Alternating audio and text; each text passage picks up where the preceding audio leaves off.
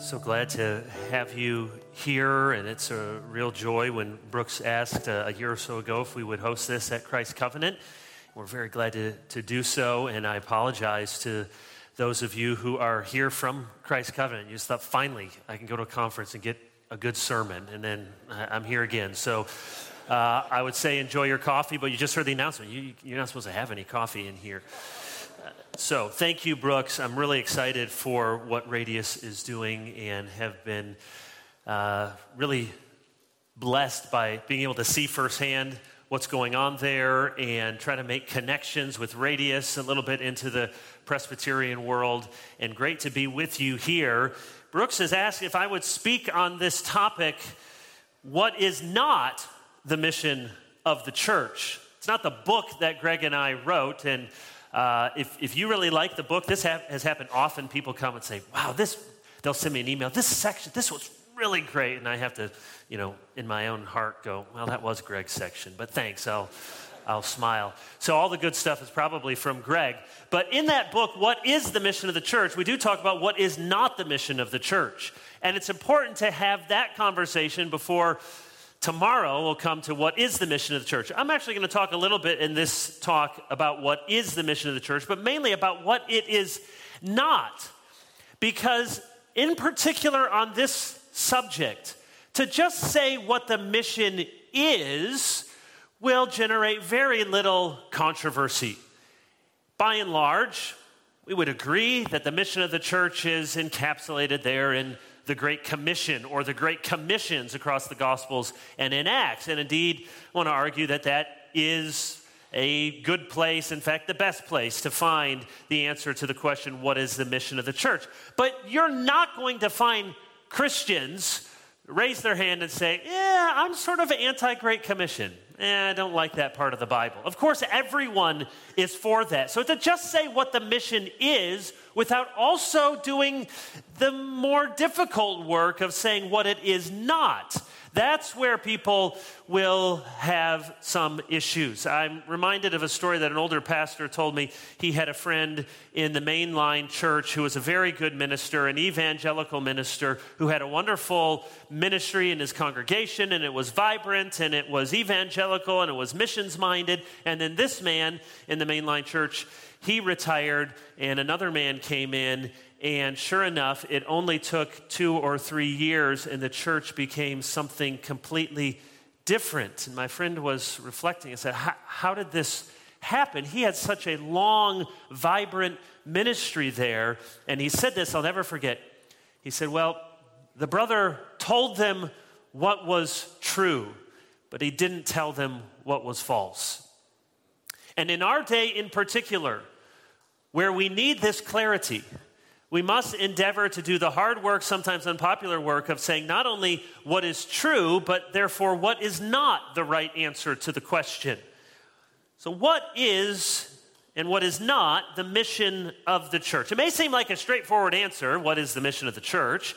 Here's Phil Ryken, and I agree with Phil in this quote. He says, one of the last gifts Jesus gave to the church was a clear, unambiguous statement of its mission to the world. Jesus said, all authority in heaven and on earth has been given to me. Therefore, go, make disciples. The Great Commission, Ryken says, is still in effect. It was first given to the apostles, is a mission statement for Christians at all times and in all places. So we agree with that.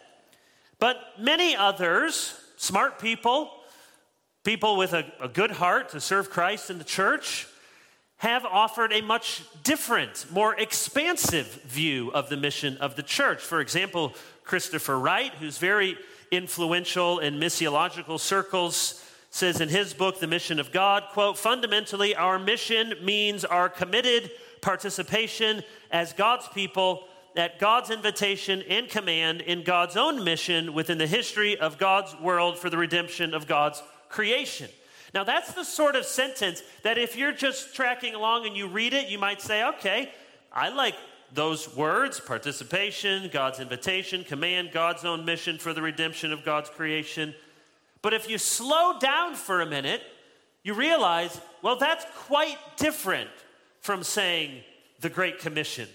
Wright argues that our mission is to participate with God in the redemption of God's creation? Reggie McNeil says, my answer is that the missional church is the people of God partnering with God in his redemptive mission in the world. We are to be an incarnational presence on the earth, working for those things that enhance life, opposing those things that steal life. Again, we're for things that bring life. Is that the mission of the church? To partner with God to bring life. One other book puts it this way: partnership affirms that evangelism and social transformation are inseparable elements in Christ's kingdom that embraces all of creation. The goal is shalom, a sense of human welfare and well-being that transcends an artificial distinction between private and public worlds. Shalom, by its very nature, is rooted in justice and compassion. So is that the mission of the church? Shalom, broadly conceived. Or here's one more from Gabe Lyons. God commissioned us to share his whole story and become conduits for him to bring healing to earth and its residents. Like a capstone to the story of God, Christians are called to partner in a restorative work so that the torch of hope is carried until Christ returns. Later, he says in this book, we are on a mission. So here it is, the mission, partnering with God to bring justice and mercy and peace and compassion and generosity into the world. We believe that in small ways, we are turning back the hands of time to give the world a glimpse of what the world looked like before sin entered the picture. So I wonder what you would think if you came across a definition of the church's mission like that. Because Christians read those things, and of course, we want healing, we want compassion, we want justice. Who doesn't want a picture of the world to turn back the hands of time so it looks more like the Garden of Eden? We must stop and examine biblically and theologically whether, in fact, that is the mission of the church, to partner with God for the redemption of all things that we might bring shalom and make the world more like Eden. So let's define a couple of terms. Mission. Mission does not appear in your English Bibles, but I want to argue it's a biblical word. One of the foremost missiologists is a man, it's a good name, Eckhard Schnabel. And he has massive volumes about the mission of the church. He has two 1,000-page volumes on early Christian mission. He has a 500-page work on Paul the missionary, one of the world's leading experts on mission in the New Testament and in the early church. And he makes this point forcefully that mission is a biblical word. Quote, the argument that the word mission does not occur in the New Testament is incorrect. The Latin verb mittere corresponds to the Greek verb apostolane, which occurs 136 times in the New Testament, 97 times in the Gospels, used both for Jesus having been sent by God and for the 12 being sent by Jesus. So you recognize that word, our English word apostle. The Greek word apostolane means to be sent. Our English word mission comes from the Latin word mittere, which also means to be sent. When you have a dismissal, it is being sent from a meeting, from a gathering. That's our word, mission. The apostles then, in the broadest sense of the term, were those who had been sent out. That's linguistically what it means, apostolane. So the first thing to note relative to mission or missionary is one who is sent. Now, there's more that we would want to say than that, but at least to start there, one who is sent from one place to another with a specific task. Now, instinctively, most of us have a general sense of what a mission is, whether it's Mission Impossible, the Impossible Mission Force, or there was this cartoon, I don't think it's on anymore, but was on several years ago with a little bear, and it was Secret Agent Oso. He was a bear named Oso, which is the Spanish word for bear, so sort of predicated on people not knowing rudimentary Spanish. But this little yellow bear was given a mission in each episode, and he had to discover how many sides were in a triangle or count the number of eggs in a basket or something. It was a specific task that he was given to accomplish. And this is important when we talk about what is the mission of the church. Because people will say, well, isn't the mission of the church the Great Commandment and the Great Commission? Well, of course, no one is against. We are all 1,000% for the Great Commandment. Love God, love your neighbor. And yet that's different than the mission. When Jesus, before ascending into heaven, gave to the disciples their marching orders, he did not simply say, now go into the world and love God and love your neighbor. That is what we do. There are hundreds of commands in the New Testament that we are to fulfill as Christ's disciples, and yet a mission is something narrower. What is that task that will one day be completed? Not simply every good thing you do as a Christian, but the mission for which God has sent us into the world. And then the other important word is church. What is the mission of the church? Because the question is not, what might your sense of calling be? What might your sense of mission be as a mom in this stage of life, or as someone who feels called to help bring clean water to places in the world, or someone who wants to make a difference in the political realm? No, we're talking about as the church gathered and as the church scattered, as the church organization and organism. And in particular, you think about your local church under the auspices of duly elected, ordained, installed leaders. What is the mission of that church? Or more collectively, the church globally, or in a particular denomination or family of churches, what is it that that church should be accomplishing? Remember, the Greek word for church, ekklesia, by definition, the assembly of those who have been called out. It's actually important to remember, our fundamental identity as believers is not, first of all, those who are sent, but is first of all those who are called out of darkness into his marvelous light. There are within this called out group of people like us, some who will be sent for a specific task, that is to accomplish, for the sake of the church, this Great Commission. Missionaries, therefore, are unique persons called by God, sent by the church to go out and further the mission where it has not yet been established. In his foreword to a book by the title, whose title I forgot to write down here, but it is, I think, When Mission is Everything. Jeff Lewis of California Baptist University notes that in his class on the global context of the Christian faith, 99% of his students, he says, think every Christian is a missionary. And 99% he thinks that as well. He'll just ask at the beginning of class, how many of you think every Christian is a missionary? And then the second, how many of you think I think every Christian is a missionary? And almost everybody in all of his classes says, well, of course, every Christian is a missionary. Every member a missionary.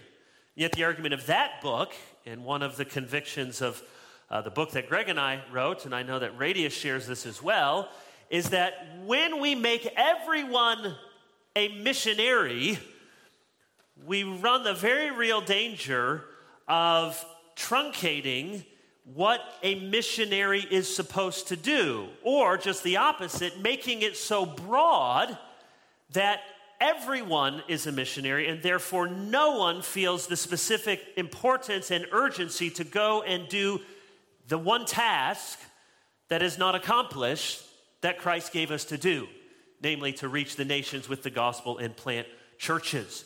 So I am a pastor in Charlotte. If you're new to the area, yes, it's always this humid in summer. This is a rather comfortable day outside, so stop complaining. It's very humid, which is why it's very green. It's a lovely place. If you drive around the area, you'll notice there are actually a lot of churches. You think this is a big church? Not in Charlotte. It's not a big church. Just keep going down the road and you get more and more churches. So I don't make any apologies for being a pastor. in Charlotte, North Carolina, but I am not a missionary. There are many, many good churches here. People are reached in the sense that they have access to the gospel. They have access to good, healthy churches. But one of my great burdens as a pastor at a church like this is that we would send out ones, missionaries, to go where Christ is not known. So in asking this question, what is the mission of the church? I just want you to hear clearly, we are not asking the question, what is every good thing a Christian might do? So in coming to a more specific definition of mission and missionary, usually the chief objection is, now, but wait a minute. You're saying that my backyard Bible school, VBS here in town, is not important? No. You're saying that the work I do in the hospital is not important? No, of course we're not saying that. There are 10 million good things that Christians do. But we're trying to answer a more specific question. What are we sending out missionaries into the world to accomplish? And it is the Great Commission. Or as Greg and I put it in the book, we argue there that the mission of the church is to go into the world and make disciples by declaring the gospel of Jesus Christ in the power of the Spirit and gathering those disciples into churches that they might worship and obey Jesus Christ now and in eternity to the glory of God the Father.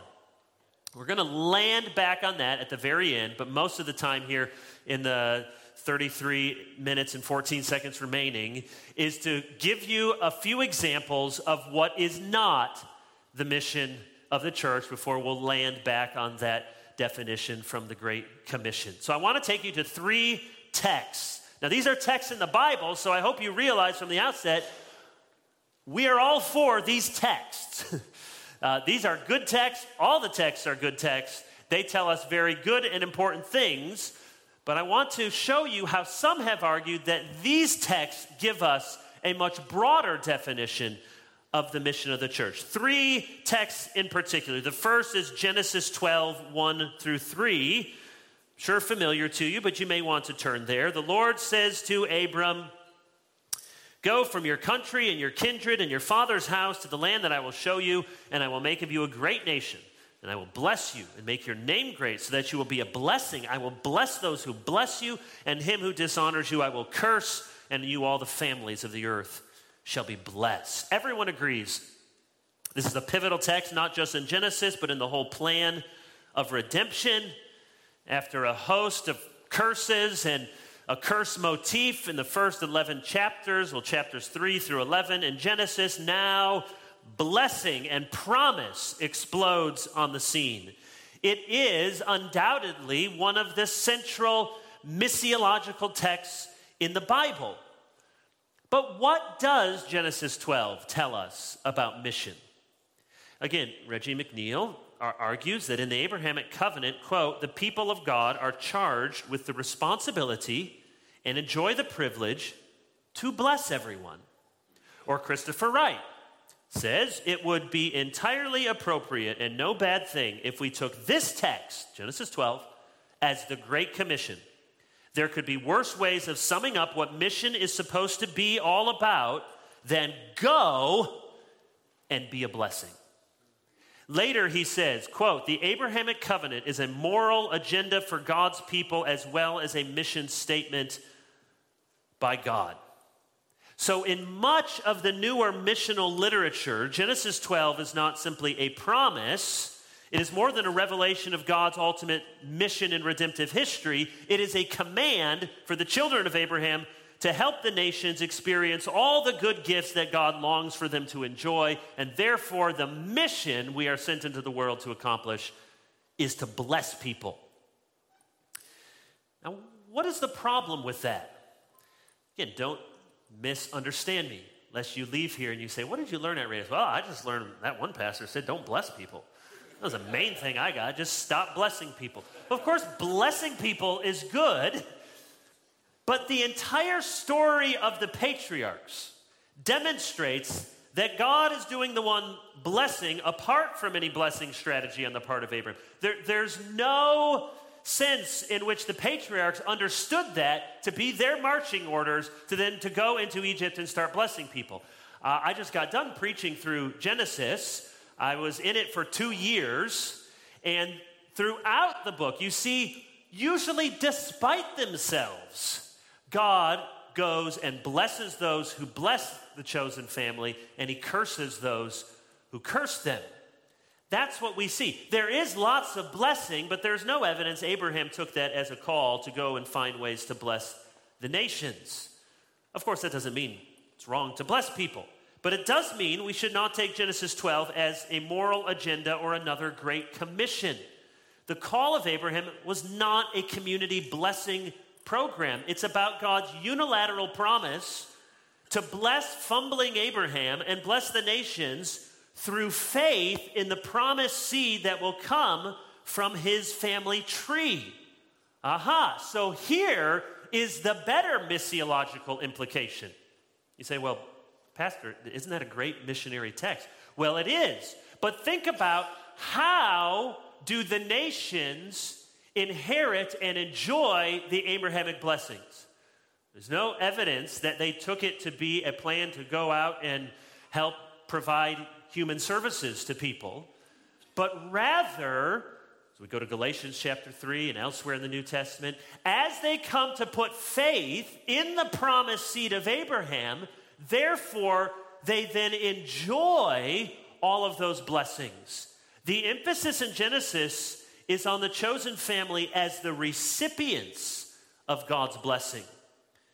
It is a glorious missionary text where God announces his plans to bless the whole world. But the blessing is not something we go out to distribute by means of human flourishing. Rather, the Abrahamic blessing comes to those who trust in Abraham's offspring. This is Paul's understanding in Galatians 3:9, when, after quoting from Genesis 12:3, "In you all the nations shall be blessed," he concludes, quote, "So then, those who are of faith are blessed along with Abraham, the man of faith." So perhaps we could even agree with Christopher Wright when he says Genesis 12 is a kind of great commission to go out and bless the nations. But if we're going to say that, we need to put Genesis 12 with Paul's inspired interpretation and application of it in Galatians 3, where he says, you know how the nations get blessed? They get blessed when they put faith in the seed of Abraham. If there are missiological implications from Genesis 12, it is not so much go out and bless people, but rather go and call the nations to put their faith in Christ that they might receive the Abrahamic blessing. So that's one passage. Here's a second passage. Turn to Luke chapter 4. Luke 4:16 through 21. "And he came to Nazareth, where he had been brought up." This is Jesus, and as was his custom, he went to the synagogue on the Sabbath day. This is Luke 4:16 through 21. "And he stood up to read, and the scroll of the prophet Isaiah was given to him. He unrolled the scroll and found the place where it was written, 'The Spirit of the Lord is upon me, because he has anointed me to proclaim good news to the poor. He has sent me to proclaim liberty to the captives and recovering of sight to the blind, to set at liberty those who are oppressed, to proclaim the year of the Lord's favor.' And he rolled up the scroll, gave it back to the attendant, and sat down. And the eyes of all in the synagogue were fixed on him, and he began to say to them, 'Today, this scripture has been fulfilled in your hearing.'" I came into the PCA a little over 7 years ago and came out of a more mainline denomination, and I cannot tell you how many times I read in denominational magazine or heard at denominational meetings reference here to Luke chapter 4 that Jesus' ministry here gives to us the mission of the church. And the explicit teaching was, don't we see here in Jesus' sermon at Nazareth that his ministry and therefore our mission is one to bring liberty to the captives, one to help lift up the poor, one to bring about social transformation. Isn't that what Jesus is talking about? He came to bring the year of Jubilee to the oppressed. He came to transform social structures, bring God's creation back to shalom. Our mission should therefore, here's a quote from one of these missiologists, should be, quote, to extend the kingdom by infiltrating all segments of society with preference given to the poor and allowing no dichotomy between evangelism and social transformation, Luke 4:18 through 19, end quote. So that's how many people take Luke 4. Here we see no dichotomy between evangelism, social transformation. The mission of the church is the ministry of Jesus, which is to be one who brings good news and transforms social structures. This common interpretation to Luke 4 misses at least two critical observations. First, it overlooks the actual verbs that Jesus reads from the Isaiah scroll. It says, as was his custom, this was not uncommon in synagogue. It would be given to a man like Jesus, especially one known as a teacher, who might read from a passage. Here, this is the original mic drop, just reads it, boom, it's fulfilled, sits down, and there it is. But let's have a close reading of the text that Jesus reads from Isaiah. The Spirit of the Lord, so rests upon Jesus, he's the long-awaited Messiah, anoint him, and notice the verbs, to proclaim good news to the poor, to proclaim liberty to the captives and recovery of sight to the blind, to set at liberty those who are oppressed, and to proclaim the year of the Lord's favor. So almost all of the verbs there are verbs of speaking. Jesus says, I came to tell you something. The emphasis is not on, I came to do something, except insofar as the doing is accomplished through the speaking. He's going to proclaim good news to the poor. He's going to proclaim recovery of sight to the blind. He's going to proclaim the year of the Lord's favor.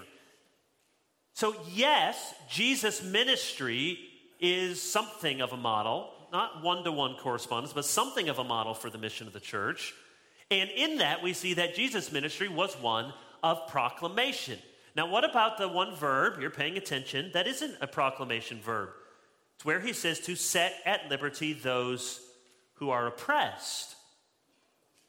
Well, that's interesting because it's actually the one thing in this list that Jesus never literally did. He did literally bring sight to the blind. He did literally proclaim these things. He didn't actually set those who were imprisoned physically free. In fact, remember why John the Baptist was confused as he's in prison and he's having a moment, a little crisis of faith, and he sends some of his men, go ask Jesus, are you the one that we're waiting for, or is it another? And John's thinking that because he knows this passage from Isaiah, and John's in prison, and he's thinking, now, set at liberty the captives. I'm a captive. I thought he was the Messiah. I'm in prison. What's going on? Because what John needs to learn is that though those may be ramifications at times, the captivity for which Christ came to set people free was a much worse captivity. It was the spiritual captivity to sin, flesh, and the devil. That is the captivity that he came to release people from. So let's pay attention to the verbs and how they function in this passage. Here's the second observation. We must allow the text to give us a proper understanding of the poor. It's a Greek word, tokos. And tokos in verse 18 is not without some reference to material poverty. There's a reason that Jesus talks about blessed are the poor, because it often goes hand in hand that those who are materially poor can see their genuine need for help more than the materially rich. It is a greater danger to be the materially rich.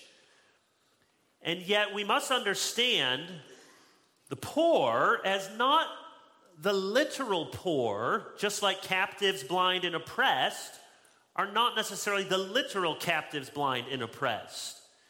Because there's no instance, as we saw, of Jesus setting a literal prisoner free. Now, later in Luke chapter 4, remember, context is king, Jesus mentions two examples of the type of person who experienced the Lord's favor in the Old Testament. We don't have time to read it, but you can just see it down there after this passage. Two examples from the Old Testament. One is the widow of Zarephath. She was materially poor. And the other example is Naaman, the important Syrian general who humbled himself by dipping 7 times in the Jordan River. These are the examples that Jesus gives. These are the quote-unquote poor to whom the good news came. One, literally materially destitute. One would have been one of the elite, rich, upper class of his day. But both are deemed the poor because they had a poverty in spirit that allowed them to see their need and humbly receive from the Lord his deliverance. Andreas Kostenberger and Peter O'Brien say the poor to whom the good news is announced are not to be understood narrowly of the economically destitute, as most recent scholars have suggested. Rather, the term reflects more generally the dispossessed, the excluded, who were forced to depend upon God. So Jesus' mission laid out in Luke 4 was not a mission of structural change and social transformation, though some Christians, as salt and light, will work for that in other avenues of life. But the mission of the church, as understood in Jesus' own ministry, is to announce the good news of his saving power and merciful reign for all those who are brokenhearted enough to believe. Blessed are the poor in spirit. And then a final text, John 20:21, so-called Great Commission from John's Gospel. Jesus said to them again, here appearing to the disciples after his resurrection, "Peace be with you. As the Father has sent me, even so I am sending you." This is often used as an explanation for incarnational ministry. And of course, on one level, that's true. If by incarnational we mean we go, we live among people, we eat the food that they eat, and we learn the language that they speak. Wherever he leads me, I will follow. Whatever he feeds me, I will swallow. That old missionary adage. Yes, we do try to emulate that humility and living among the people to whom we bring the gospel. And yet, just want to throw up a caution that incarnational is likely not the best term to use to describe this humble approach to bringing the gospel. For many missiologists, incarnational ministry means that the mission of the church is one in which we serve as Jesus served. So the great John Stott benefited from many of his books and sermons and ministry, but he did have a different view of the mission of the church. He said, therefore, our mission, like Christ, is to be one of service. And so he said that evangelism and social action are famously the two wings of the bird or the two wings of the plane, and they are full partners in Christian mission. Stott argues that this crucial form of the Great Commission in John's Gospel shows us that the simplest way to summarize the missionary enterprise, here's Stott, we are sent into the world like Jesus to serve. So is it the case that we are sent into the world like Jesus to serve? Again, note a couple of problems with that interpretation. One, it can be misleading to summarize Jesus' ministry as one of service. Again, serve is a good word. Remember what Jesus says in Mark 10:45. Son of Man came not to be served, but to serve. And then the very next phrase tells us the chief way in which he came to serve, he gave his life as a ransom for many. But stop means more than that. He means Jesus' mission was to meet human need, whether spiritual or physical. And again, we certainly affirm gladly Jesus showed compassion to countless multitudes in extraordinary ways. Nor do we want to suggest that meeting physical needs has no place in the work of the church. Titus 2:14, let us be zealous for good works. Ephesians 6:10, let us walk in good deeds prepared for us. But it is misleading to contend that Jesus' ministry focused on serving broadly conceived. In fact, here's what one book says, quote, every moment of his ministry is spent with the poor, sick, helpless, and hurting. Again, I want you to be discerning people. What would you think if you read that in a book or a blog post? Every moment of his ministry is spent with the poor, sick, helpless, and hurting. I hope you would know your Bibles well enough to know, well, that's not true. I mean, yes, he did that. We're all for doing that.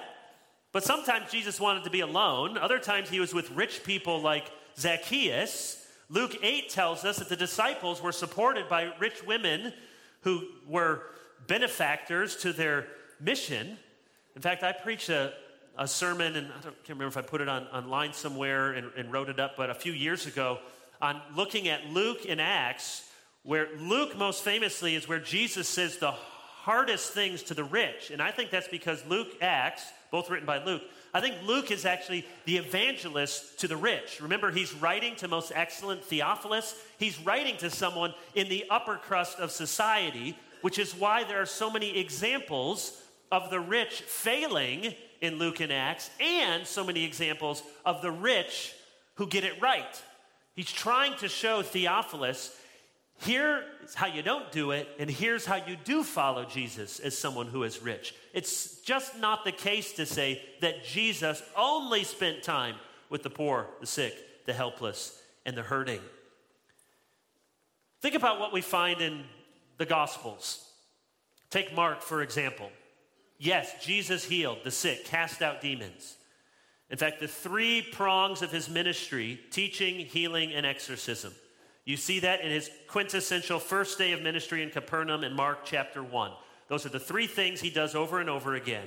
Healed the sick, cast out demons, and he taught. And yet, with those three prongs, what clearly drove his ministry was the proclamation of the gospel, the announcement of the kingdom, the call to repent. That's the title page in Mark chapter 1. The kingdom of God. He came announcing and calling people to repent and believe, Mark 1:15. Jesus healed. He exorcised demons out of compassion, to be sure, but the bigger reason for his miracles was to testify to his authority and point to his unique identity. So don't miss this crucial fact. There is not a single example of Jesus going into a town with the purpose of healing or casting out demons. He never goes on a healing tour or an exorcism tour. He never says, now we're going to the next town to set up the healing booth.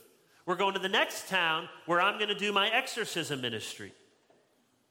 Now, he does a lot of that along the way because he's moved with pity for human need, but he says explicitly, Mark 1:38, the reason he came out was that he might preach. After that first day of ministry in Capernaum, do you remember people are coming to him all throughout the night? And he's withdrawn in the morning to a desolate place to pray. And then the disciples come to him and they're just feeling great. This was first day of ministry. This was a big success. We got people lined up. We got people who need to be healed.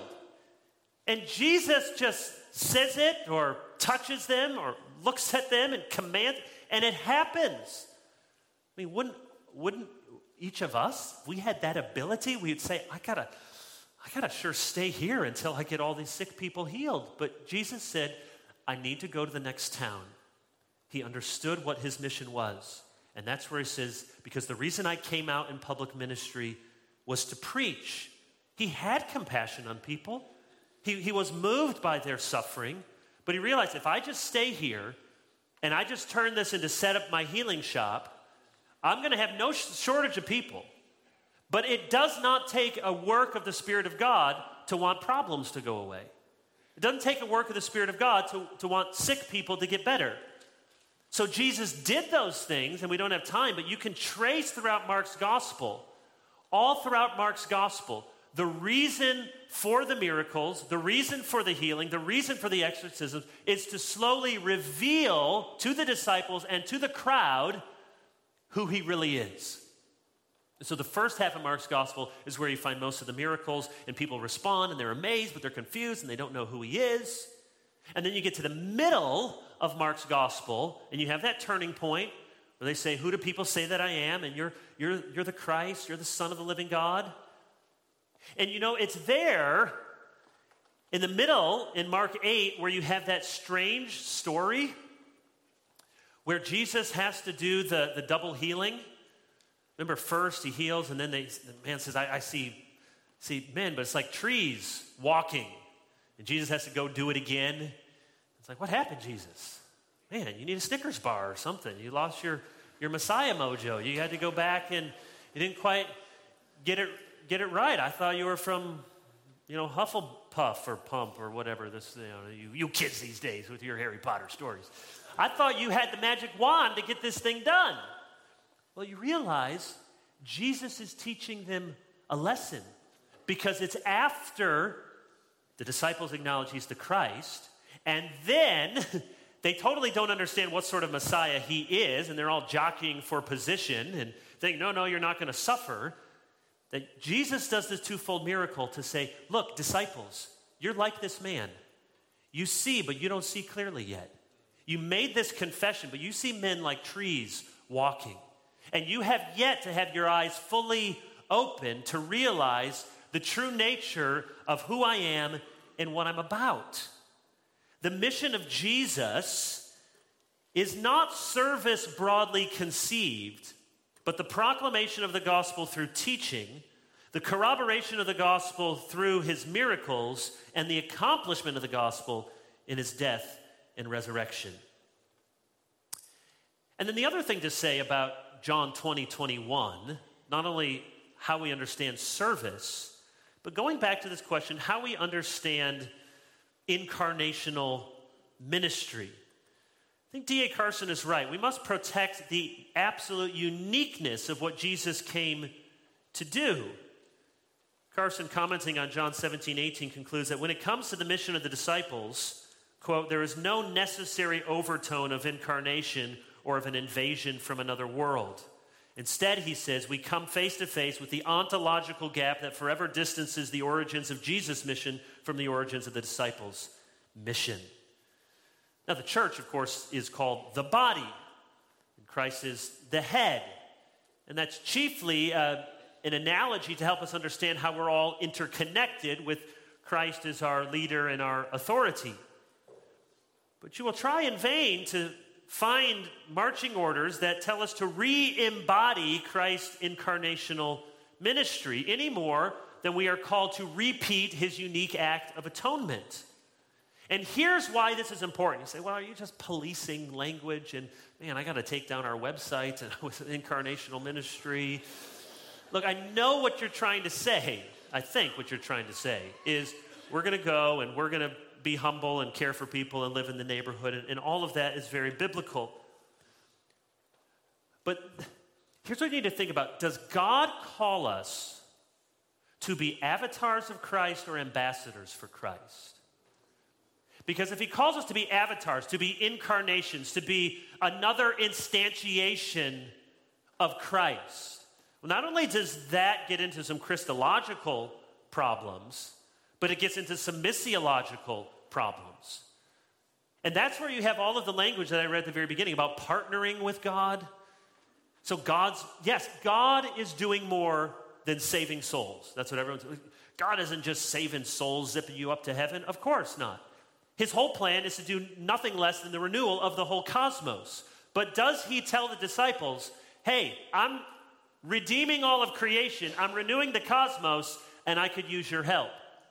Or does he say, here's this great act of redemption I'm doing, starting with individuals, and then the cosmos. Therefore, I need you to go tell people about it. He uses the language explicitly of ambassadors, not as those who partner with God to remake the world. People are never consistent with this. So they say, well, isn't the goal to bring heaven, to bring the eschaton down here on earth? Well, they only think of that eschatology with heaven. They never think of their eschatology with hell. Because if you say, well, isn't God, we want to make reality now everything that God's going to do later. Well, he's going to punish the wicked and unbelieving in fire and judgment. And yet I never see that as on people's incarnational ministry page. Because we instinctively know, rightly, well, that's not our task. God's going to do that at the end of the age. And so we ought to see that God is the one renewing this world. Our task as ambassadors is to announce how they can safely get into the ark and be saved from God's judgment. Now, here's the one place where we do bring the eschatology to come to bear here on earth. It's called the church. That's why the Old Testament language of putting people out to camp, Paul uses to describe church discipline. That's why the language of sort of this Edenic bliss of having things in common and no one in want, that's supposed to be true in the church. The church is the outpost of the kingdom, or the church is the embassy of the kingdom. So you say, I want to bring heaven on earth. Great. And biblically, the way you do that is in your church. Now you say, my church ain't heaven. Yeah, I get it. There's a lot of already and not yet. But that's the goal, because what is an embassy in another country? If you go to another country and you want to go, you need help, and you go to the American embassy, well, it's an outpost that exists in a foreign land, but they speak the language of their mother country, and they're there to help people who belong to that country, and they're there to advance the interests of that other country. That's what the church is, an embassy of the kingdom, a heavenly embassy here on earth to help advance the interests of our far greater country and our truest home, our heavenly home. And the way to bring people into this land is through faith. That's how the kingdom comes. Kingdom doesn't come by lowering unemployment or planting trees. I'm all for both of those things. The kingdom comes when people repent and put faith in the King. So let me finish where I started with the Great Commission, which you'll hear more about in the talks to come. It makes sense we would ground our mission imperatives on Scripture's explicit commands. It makes sense that we would look to Jesus for our missiological direction, because after all, the most important mission in the Bible is not our mission. It's the mission of the Father sending the Son. In fact, the very theological term mission originated with Trinitarian theology. They talk about the missions of the members of the Trinity. The first sending, upon which all other sendings is predicated, is the sending of the Father to send the Son. And as he gathers a people for himself, he then sends in order that the nations may know. The Great Commissions record Jesus' final words on earth. Their placement at the end of the Gospels or the beginning of Acts show their strategic importance, either summarizing everything that the gospel is about, or in the case of Acts, setting the literal table of contents for everything that is to come. These are no ordinary texts. And so we are right, as Christians have done for centuries, to find in the Great Commission the mission of the church. So let me repeat. The mission of the church is to go into the world and make disciples by declaring the gospel of Jesus Christ in the power of the Spirit, and gathering these disciples into churches that they might worship and obey Jesus Christ now and in eternity to the glory of God the Father. In other words, the mission of the church is not equal to everything God is doing in the world or will do to redeem and renew the world. Nor is the mission of the church equal to everything we do in obedience to Christ, in love for our neighbors, or as salt and light in the world. The mission of the church is encapsulated in the Great Commission. So here's what Kostenberger says. I'll finish with this quote. The church ought to be focused in the understanding of its mission. Its activities should be constrained by what helps others to come to believe that the Messiah, the Son of God, is Jesus. Let's pray. Father in heaven, help us to that end. Give us ears to hear the rest of this morning and these 2 days together, that we may be motivated as senders, as goers, as givers, as prayer warriors for the accomplishment of this great task. In Jesus' name, amen.